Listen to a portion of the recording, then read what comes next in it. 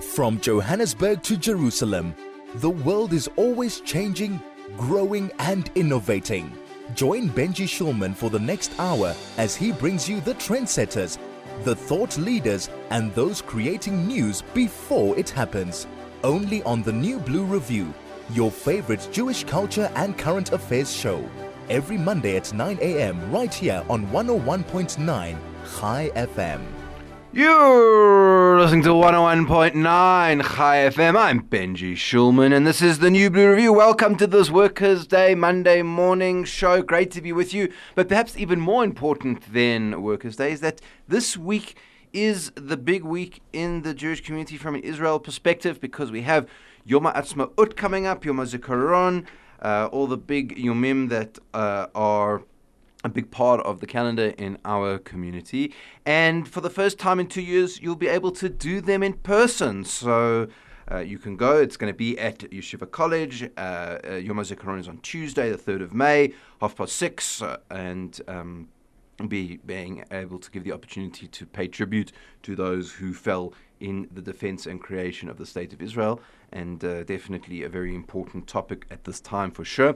And then moving from Yom HaZikaron, you'll be able to go to Yom HaAtzmaut on Wednesday, the 4th of May, with the one and only Nglovu Youth Choir, who's going to be playing in person and there, also at Yeshiva. So book online, and if you book online, you can stand a chance to win a ticket to Israel. So gates are opening at 4, tickets are $60, children under 3 are free. Food, music, rides. It's going to be great to be back in person. So you should definitely make your way over there. And to discuss what Israel means and what it means to be doing Yom HaAtzmaut at 74 in 2022, we have none other than Liat Aram. She is the Jewish Agency representative here in South Africa and the director of the Israel Center.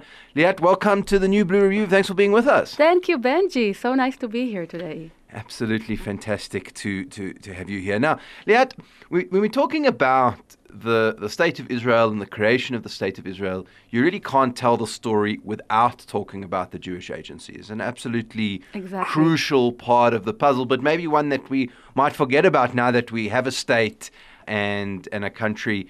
But give us a bit of the history. What was the Jewish Agency's role? We're now talking, 120 years ago when it was created. So 1929, the Jewish Agency was established to be the organization that will start working on a state and will start building the country. So to have someone that can take the money that Keren HaYesod was collecting from the Jewish community around the world, buying land, and start building a state, hopefully a democratic state. So times goes by, the British left the country, and the State of Israel was established. And then one of the biggest questions was what's going to happen with the Jewish Agency, because we no longer need her as a state. You know, David Ben-Gurion was the head of the Jewish Agency. That's how he became the first prime minister. But what we're going to do with this huge organization that has so much connection and relationship all over the world? And the decision was to keep him under a specific law, the organization that responsible on the relationship with the Jewish people around the globe, with other Jewish communities, and with the State of Israel. And if we're looking about the Jewish Agency, so we're dealing with 3 different big elements. One of them is Aliyah, of course. The Jewish Agency responsible of Aliyah. Israel as a state can't really be in South Africa and promoting Aliyah. It's not legal, but an NGO or like social organization can be here and help people that want to make Aliyah. The other issue is connection, building connection, relationship between Jewish people and Israel between Israel to the Jewish community. And the third thing is support and strength and empower the Israeli society. So there we go. That is a very short introduction. We're going to be getting more into it. We're speaking to Liat Aram. And if you want to speak to her, if you want to ask any questions, whether it's Aliyah or history or anything else that you might have a question on, 34519, that's your SMS line. And you can also get us on Telegram as well. And we're very happy to take any of your questions. Yom HaAtzmaut week here on the New Blue Review, and we'll be chatting to you about it Today, I'm Benji Shulman, and this is 101.9 Chai FM. This is the New Blue Review with Benji Shulman. We're talking today on 101.9 Chai FM New Blue Review with Liat Aram. She is the Jewish Agency representative in South Africa. And if you have any questions or you want to comment on our show today, you can telegram us on 061 895 1019 and SMS us on 34519, and you can ask really anything you like. We're talking about Yom HaAtzmaut, Yom HaZikaron today. Big public in-person events happening Tuesday and Wednesday this week. You can go check it out on the South African Zionist Federation website if you want to book. And we're just chatting about Israel in general. Now, Liat, you work for the Jewish Agency now, but that wasn't always your background. You're a very impressive academic CV, a very impressive activist CV. What decided you to come all the way down to the bottom of Drum Africa to be part of the Jewish Agency? Interesting question. I think it started when I spent some time in Russia and in America in Jewish communities. When I was in the army, I have been sent to work with the Jewish community in Russia for 4 months, undercover. And it was an incredible opportunity. It was 96, 97. The Russian people just get out of the time that they couldn't really be in relationship with people from Israel and talking about the relationship with Israel. And I was privileged to go there and work with them. When I finished my first degree at the university, I went to America to work with Jewish students from around the world that came to spend time to talk about the Jewish identity. And for me, it was eye-opener, these two activities, understanding that there is much more than just the State of Israel. And the Jewish people, we all need to ask ourselves, what is this relationship? It's not an obvious answer. I believe some people will say that there is no more role to the State of Israel with the Jewish communities. But there is still, luckily, more people that think the opposite.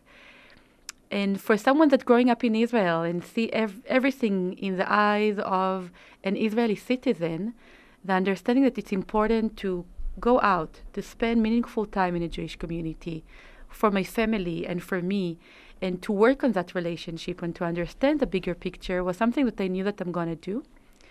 And 3 years ago, actually, I finished a big job with the Israeli Society and felt that this is maybe the right time to go before my kids are too big, too willing to come with me to this part of the world. And we talked to the Jewish Agency, and when they offered South Africa at the beginning, we say, no way. It's lots of crime, it's not a safe place. And then I remember Ellen, the head of the Jewish Agency in that time, he's ex-South African, told me, go and see in your eyes. Meet the community, see the people, and see what you want. And after a few days here, I fall in love in the community and in the country. And I think coming from Israel and see such a diverse country with a story of hope, like stepping out of apartheid, building a state with this new narrative of we can live together, we can invest in this country together. I think this is something that I really want us to see in Israel. And then I said, yes, I'm willing to come. And it's very interesting what you're saying about Israeli society and the Jewish community, because of course if you're Israeli, you grow up and you may learn English, but really it's a Hebrew-speaking culture, and it's worried about the Middle East and the surrounding countries. Maybe if you're thinking internationally, you think about America because that's the most important ally and where the most of the Jewish community is.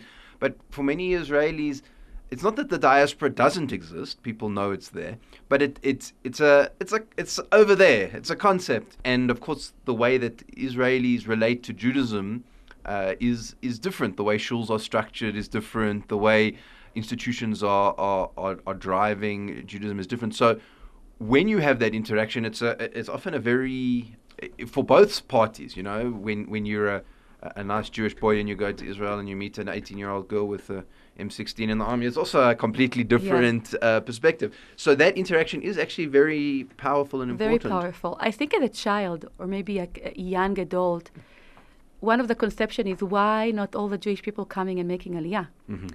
And I think when you're growing up in Israel with a narrative that part of the narrative, Israel was established because of the Holocaust. There is no place that the Jewish people can go to when they suffer in Europe, etc. And even all my grandparents made Aliyah from Tunisia. And they had a good life in Tunisia, but they lived with a sense that they need to go to Israel. And as a young girl, I asked myself, why not all the Jews coming to Israel? Mm-hmm. And when you grow up and you understand that there is much more deeper story, and even the ability for us to build a network of Jewish people around the globe, it's something so powerful to take the Jewish value and spread them around. And the need as a state of Israel, the need of the Jewish communities to support the state of Israel, to make it stronger, to be there for the state of Israel, it's something very powerful. Lately, I'm using the term sibling. In the last few weeks, when I try to explain people what the relationship between Israel and the Jewish communities, I'm talking about sibling. Because sometimes you pray that you wouldn't have that sibling. And you wish that your parents didn't give birth to this brother or sister that you don't like. Sometimes you love them like they're part of your body. Sometimes you fight with each other. Sometimes you fight toward attention. Sometimes you disagree about one and another decision. And sometimes you're feeling, this is a reality and we need to live with it. But you can't really take away your sibling. They're going to be there, they're going to stuck with you. And I think this is a good understanding of that relationship. Yeah, absolutely. And lots in that analogy. We're talking to Liat Aram. She is the Jewish Agency representative here in South Africa, and you're listening to 101.9 Chai FM. This is the New Blue Review with Benji Shulman. 101.9 Chai FM. It is Independence Day week, Yom Ha'atzmaut week, and we're talking about Israel on the New Blue Review. And make sure that you are going to Yom HaZikaron, Yom Ha'atzmaut this week. You could go to the Zionist Federation website and just book 6:30 for Yom HaZikaron, and Yom Ha'atzmaut is starting at 4, but will go on for the whole evening. And you can win a trip to Israel, which I think not all of us have been able to do for the last while. So you should definitely take advantage of that. Now, Liat, you mentioned that your first interaction with diaspora Jewry and in speaking to people outside of Israel was in the former Soviet Union. That is suddenly a topic that's very, very important all of a sudden, again, after 20 or 30 years.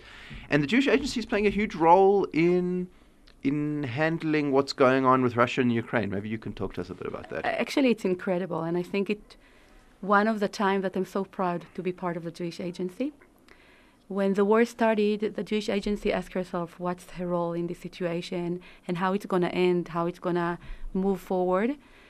At the beginning, we have lots of employees that's sitting on the ground of Ukraine, working with the Jewish community there, that the Jewish Agency tried to work through them, but it was not so successful because they all tried to evacuate themselves and to leave. Some of them stayed until the minute that they felt it's not safe for them to stay. And then the Jewish Agency also helped them to leave the country or to find a safe place to be. And very early in time, I think after days or two, no one was waiting on the border to the refugees that came from Ukraine. I think no single organization were sitting on the borders, accepting the refugees and find them a solution. It took to most of the European countries time to understand that they need to solve that problem. Eventually, it's refugees that running toward the rest of Europe. But the Jewish Agency that saw that opportunity, and in 5 different points around the borders with all the different states around Ukraine, they put a representative of the Jewish Agency to accept the refugees, and those that wishing to connect to Israel or to connect to the Jewish community came to those people and have been taken to facilities that was helping them settled, get decent clothes and food, and arrange their thought and decide what they want to do. Whether they want to stay there until they're going to go back, or some of them decided to go to other communities in Europe. And more than 20,000 Ukrainian Jewish people decided to come to Israel. So with a fast process, they managed their document and they helped them make Aliyah. I think it's incredible. We're still working there. I think part of the job, beside dealing with all those Jewish refugees, and many refugees stepping out and saying, no, I don't want to go to Israel. I don't want to make Aliyah. I want to go back to Ukraine, or I want to stay in Poland or Belarus until the things will settle and I can go back. But many of them, this is their opportunity to make Aliyah. Some of them never left Ukraine before. Some of them never fly in a plane.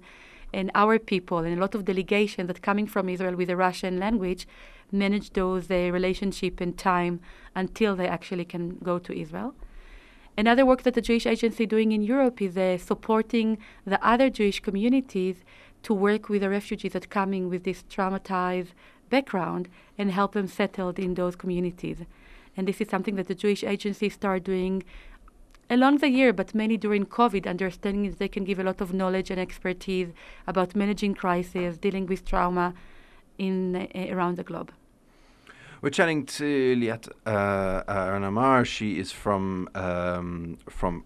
from the Jewish Agency. And if you want to ask her any questions, 34519 is the SMS line. You can telegram us on 061 895 1019. And talking about Aliyah, Liat, our community, there used to be a phrase in our community, not a good phrase, but a phrase, where we used to say, that we're a very Zionistic community and we're so Zionistic that we all moved to Perth. But that's not the case so much anymore, and it hasn't been the case since you arrived here in South Africa, and for a large part of the time that you've been here, you've been confined to your house because of COVID. So that's been a really unusual experience, both for you personally, I'm sure, but also from a perspective of Aliyah. So what has been going on with Aliyah in our community with COVID? So I think this phrase is not relevant anymore. Most of the people that immigrate from here, I think, immigrate to Israel eventually. Mm-hmm. Maybe because the immigration rules of the policy of the war have been changed. And also I think people see that Israel becoming stronger and stronger, and there is much more opportunities. And Israel still supports Jewish people to come there. And Jews that want to make Aliyah, Israel is still helping them, offer them support through us when they're coming to Israel. I think I helped more than, 1,500 people to make Aliyah, me and my team. It's not me alone. Me and my team here and the team in Israel, giving knowledge, giving information, dealing with the bureaucracy and trying to support, especially during COVID. It was tough. Every Aliyah was a big, big, big project. None of the Aliyah fly during COVID looked to another. We always tell the Olim that if you are not resilient enough, don't make Aliyah during COVID, because everything can change literally a few hours before you're getting on the plane, whether you need to go to governmental quarantine, which test you need to do before, which document, etc. One of the nicest story is that for a time, Israel's borders were closed, and they told me from the Jewish Agency, Liat, stop the Aliyah. And I said, I don't want to stop the Aliyah because I know that you're still keeping Aliyah from Ethiopia. And maybe we can merge those Aliyah. And they said, no, give up. Only from Addis we can make Aliyah now. We got the governmental permission to bring 2 planes from Addis, nothing else. And don't bring people from South Africa because of the variants there. Don't deal with it. And I pushed, and eventually I got approval to send 15 people to Addis that will get on the plane with Ethiopian Jews that made Aliyah. One of them was Rabbi Kesev, that you all probably know from the King David School, that made Aliyah on that flight. And I think for the South Africans that joined that plane, it was a very meaningful Aliyah experience, because they joined a plane of Ethiopian Jews that coming from a very different background and a way of living. They land in Israel together and been accepted by the government, and they had a big, big acceptance ceremony at the airport, and they spent the quarantine time with them in Haifa. And this is just one example of the craziest story that we deal with. A lot of people that have been tested positive and couldn't get on the plane, and a lot of touching and moving moment in these 2 years helping people. And I think beside Aliyah, we acted as a very meaningful role by helping people get into Israel and out of Israel in the last 2 years.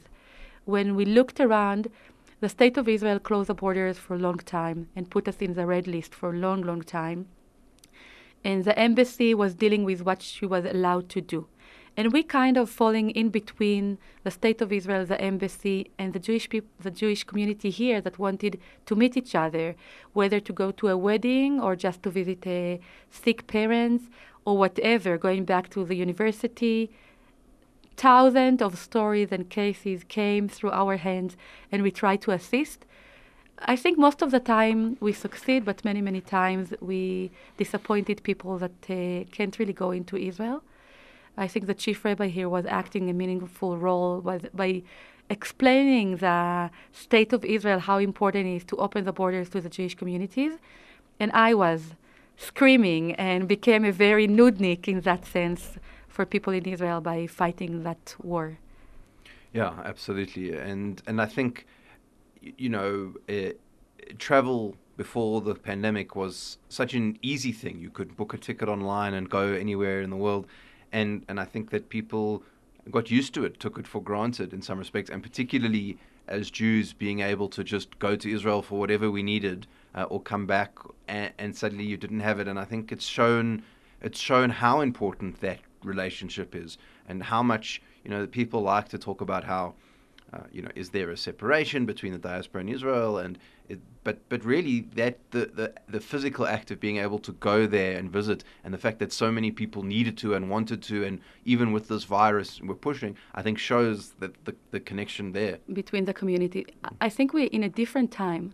I think 20 years ago people lived either you made Aliyah and you're stuck in Israel, or either you're living here. Now we see much more different way of living, people sharing their life between the two countries, people having apartment there and a house here, and maybe spending summer here, summer there, and people even working. Part of the work is in Israel, part of the work is here. Families are splitting between the country and allowing themselves to live in two places. The world going that way, especially after COVID, where people much more working from home. And for me, it was one of the time to, from one side, explain the Jewish Agency, how important our role by being here, by being that connection, someone that can raise a phone to the head of the COVID management office and talk to him about the reality here. And in the other side, help people, live that ability to shift between the countries. And it definitely shows the relationship of this community with Israel.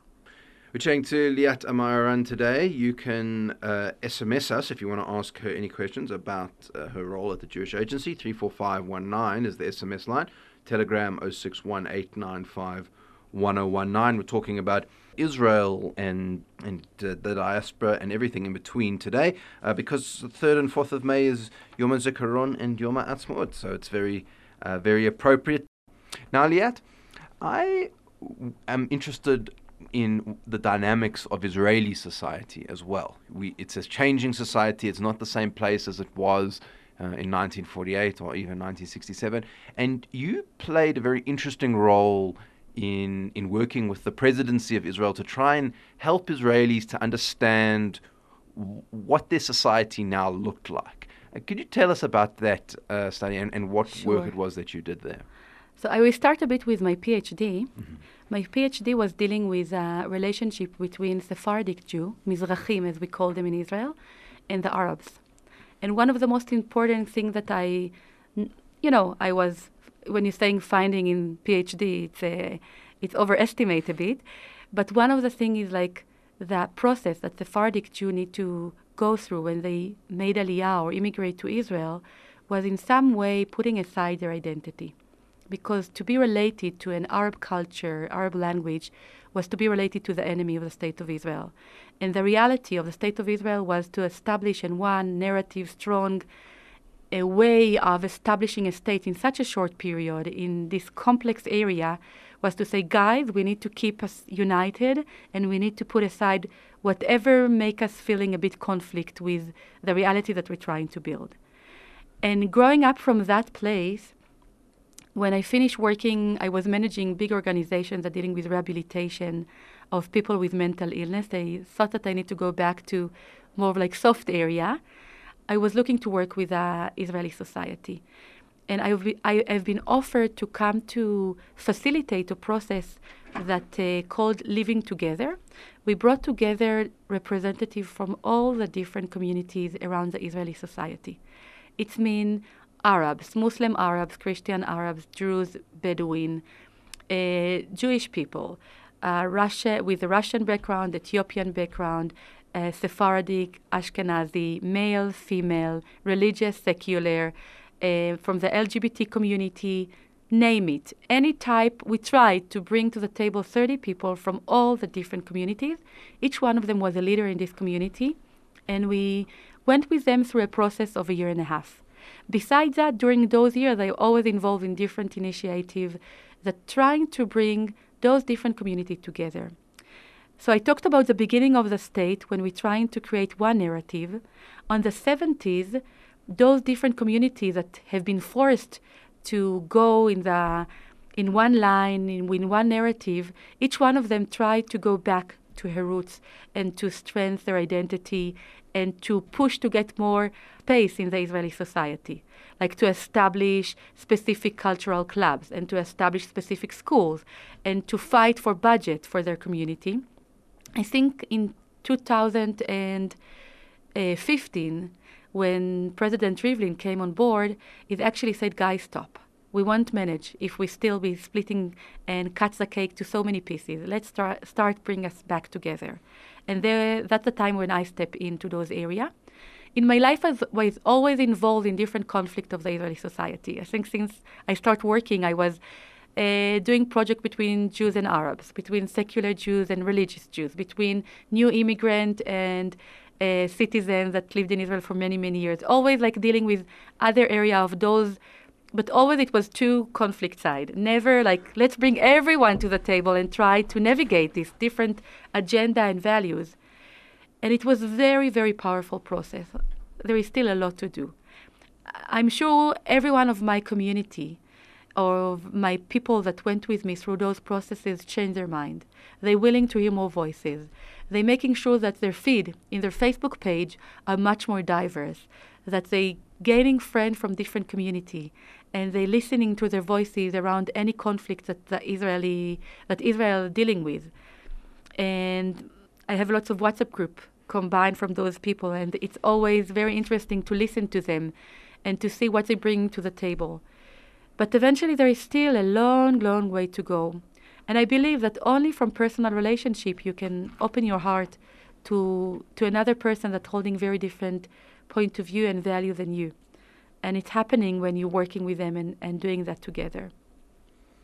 And so when you did that project, I mean, was there some sort of outcome or a report or what once all these people had sat together and talked, what was the sort of outcome of those discussions? So we put a report together and we duplicate the process to many, many other organizations.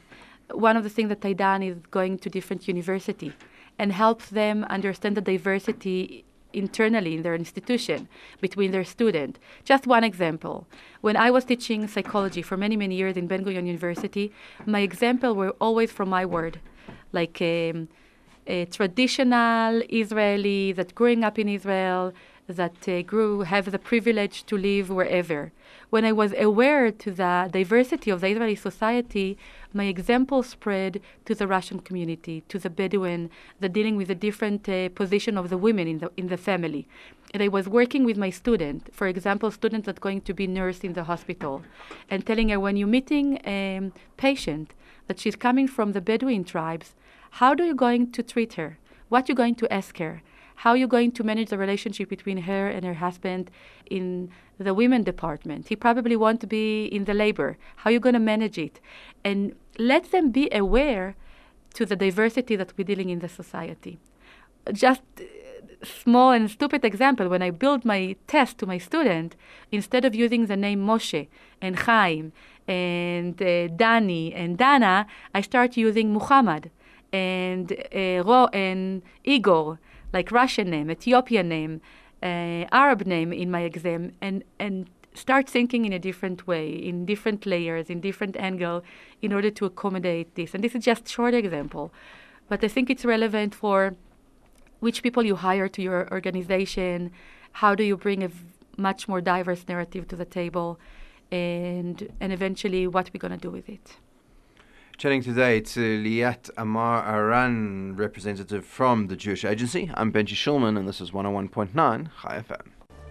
This is the New Blue Review with Benji Shulman. 101.9 Chai FM. It's Israel Independence Day week, and we're talking to Liat Aram from the Jewish Agency. Make sure you're getting down to to Yom Ha'atzmaut. It's only in person this year, so you can't do it on Zoom. You have to go or you have to miss out. That's the only way to do it. 3rd and 4th of May. Now, Liat, I was very struck that you used the University of the Ben Gurion as your example, because of course based in Beersheba, very much a kind of symbol of the sorts of things that you're saying. You know, when you used to go to Beersheba or think of Beersheba 20 years ago, it was a place of camels in the Bible, right? But now it's a city. It's connected to Tel Aviv by a big highway. The university is a big place for cyber tech and all of that sort of thing.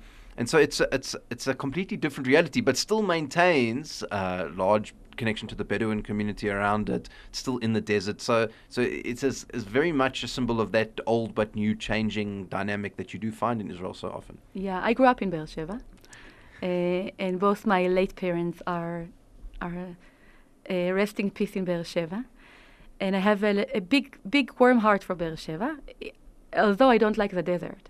So I think I would prefer to live in the north if my parents would ask me, but I find myself growing up in Beersheba, and I think along my life I always came back to teach in the university, to manage organizations there, and I have a warm peace in my heart to Beersheba.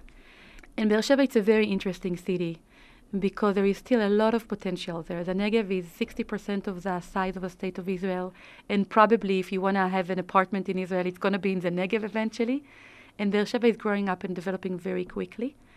And I think it's also a platform to do a lot because they're lacking people.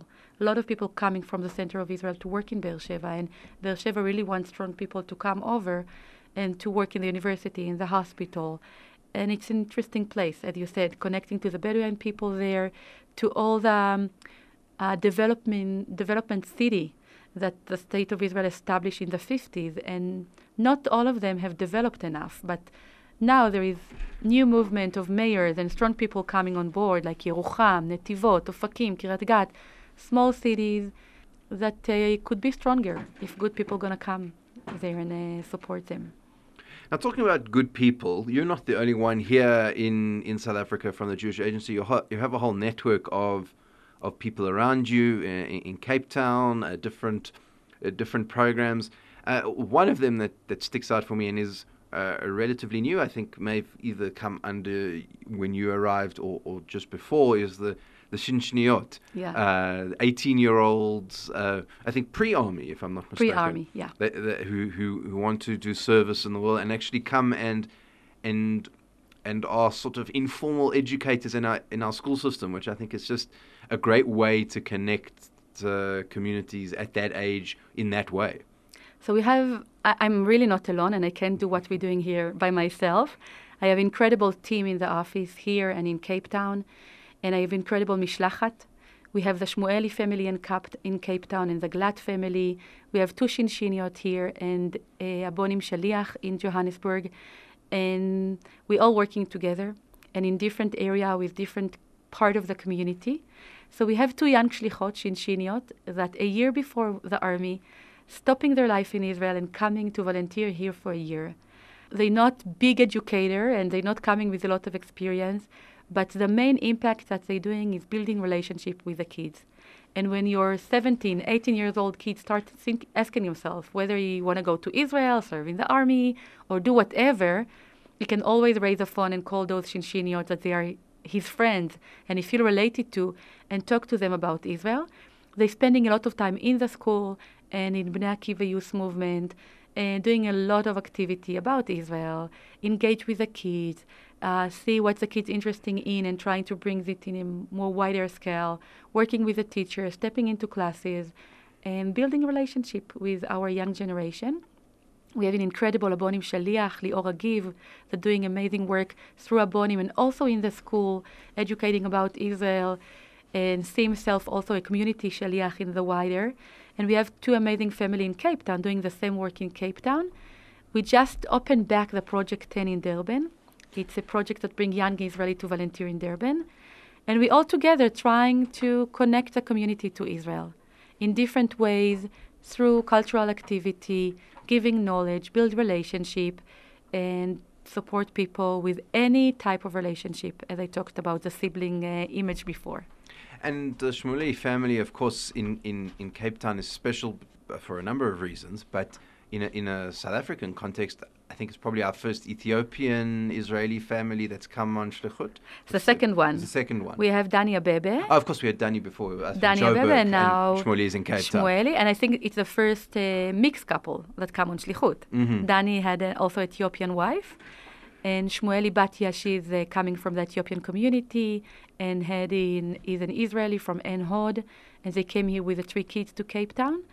And they're also doing an incredible job. I think just by meeting them and see how Israel allowed this diversity to exist, I believe it's very powerful. You don't see a lot of black Jews here. There is limited number, as I can see going around the community.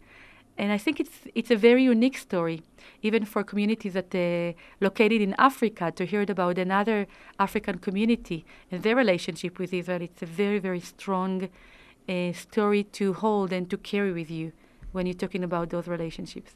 Yes, absolutely. I think it's extremely powerful and just a great advertisement for the state of Israel and the Jewish people in general. Yeah. I think is amazing. Now, you've mentioned a little bit about Shinshiniyot and Habonim Shliach. That dynamic of the youth is such a powerful one in South Africa. The fact that we have a relatively small community compared to the rest of the world, but before COVID, every December you would get 1,000 people on a camp, whether it's Habonim, Beitar, of course we have Netzer, yeah. Beitar, Habonim Ben Akiva. And then around that, a number of other groups that are also youth orientated, Bikokolim, the camp, the soldiers or the students. There's a program that you run, which name has just gone straight out of my head. Ledor Vador? Not Ledor Vador, the... Maccabi? Maccabi is another one. With the leadership program for young people between Israel and South Africa, the Dilla. Dilla, okay. Right. So all of these programs of young people in our community, and I think that in some ways they've been some of the hardest hit by COVID. Yeah. They've been stuck inside for 2 years. They have to put up with their parents instead of with their friends. Yeah. And you've been doing a lot of work to try and find a way to try and get them back on track, because they have to start doing all the things they were doing before, but with 2 years less experience to do it with. Yeah, you're definitely right. I think everyone asking himself anywhere in the world how we address the young adult, how we connect to the new generation, and how we bring them on board. And I worked with the Zionist Youth Council since I got here, with the Zionist Federation, Israel Center Zionist Federation. We try to work with them to be relevant to them and to see how we can support them, because we believe in youth movement, we believe in youth organization. There is a future, and we need to put all our effort to make them be strong and strive, whatever we can do. And COVID was bad to all of us, and especially for them, and no matter what they tried to do, and some of them really did a lot, it wasn't the same, because those ages need to be with each other. And a few weeks ago, breaking our mind what to do, we decided to hire someone to run the Zionist Youth Council and to be devoted to that. And this is working very, very well. And we also decided that we want to invest in them. And we said it out loud. We put budget towards that.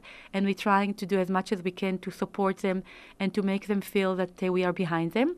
One of the third activities that we done is we brought the young leadership with the younger leadership to engagement. We brought them for the first evening together to talk to each other, to understand the challenges that they are dealing with, and to start building relationship between them. They never met each other. They don't really know what the older organizations are actually doing, which organization responsible, and where we're going to.